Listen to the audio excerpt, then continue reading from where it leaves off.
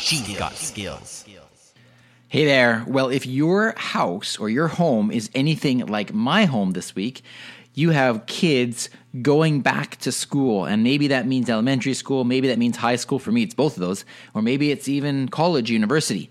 And I want to give you just a couple of quick tips of things that you can do with your Echo device to support your kids, or yourself for that matter, if you're going to school. And Here's the deal. First of all, I think that Amazon Echo devices make great gifts if you're sending off someone to school, because here's the first tip.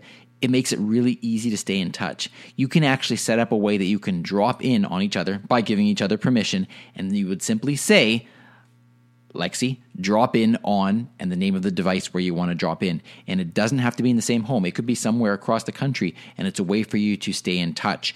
And if you have a video device, it's a way for you to drop in with video. Now, you may or may not want to be able to do that, and I'll leave that up to you, but that is an option.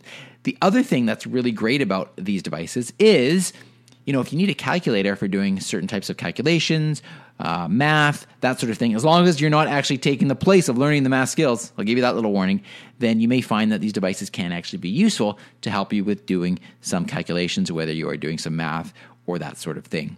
So, two little quick tips there for back to school. I hope you find those helpful. And if you're looking for a place to get these, of course, you get them on Amazon. And I am an affiliate, as I mentioned yesterday on the Flash Briefing, alexaincanada.ca/Amazon. No additional cost to you whatsoever, but I do earn a small commission, and it's really appreciated. Okay, there we are. I'll be back again tomorrow with another Flash Briefing for you. Take care.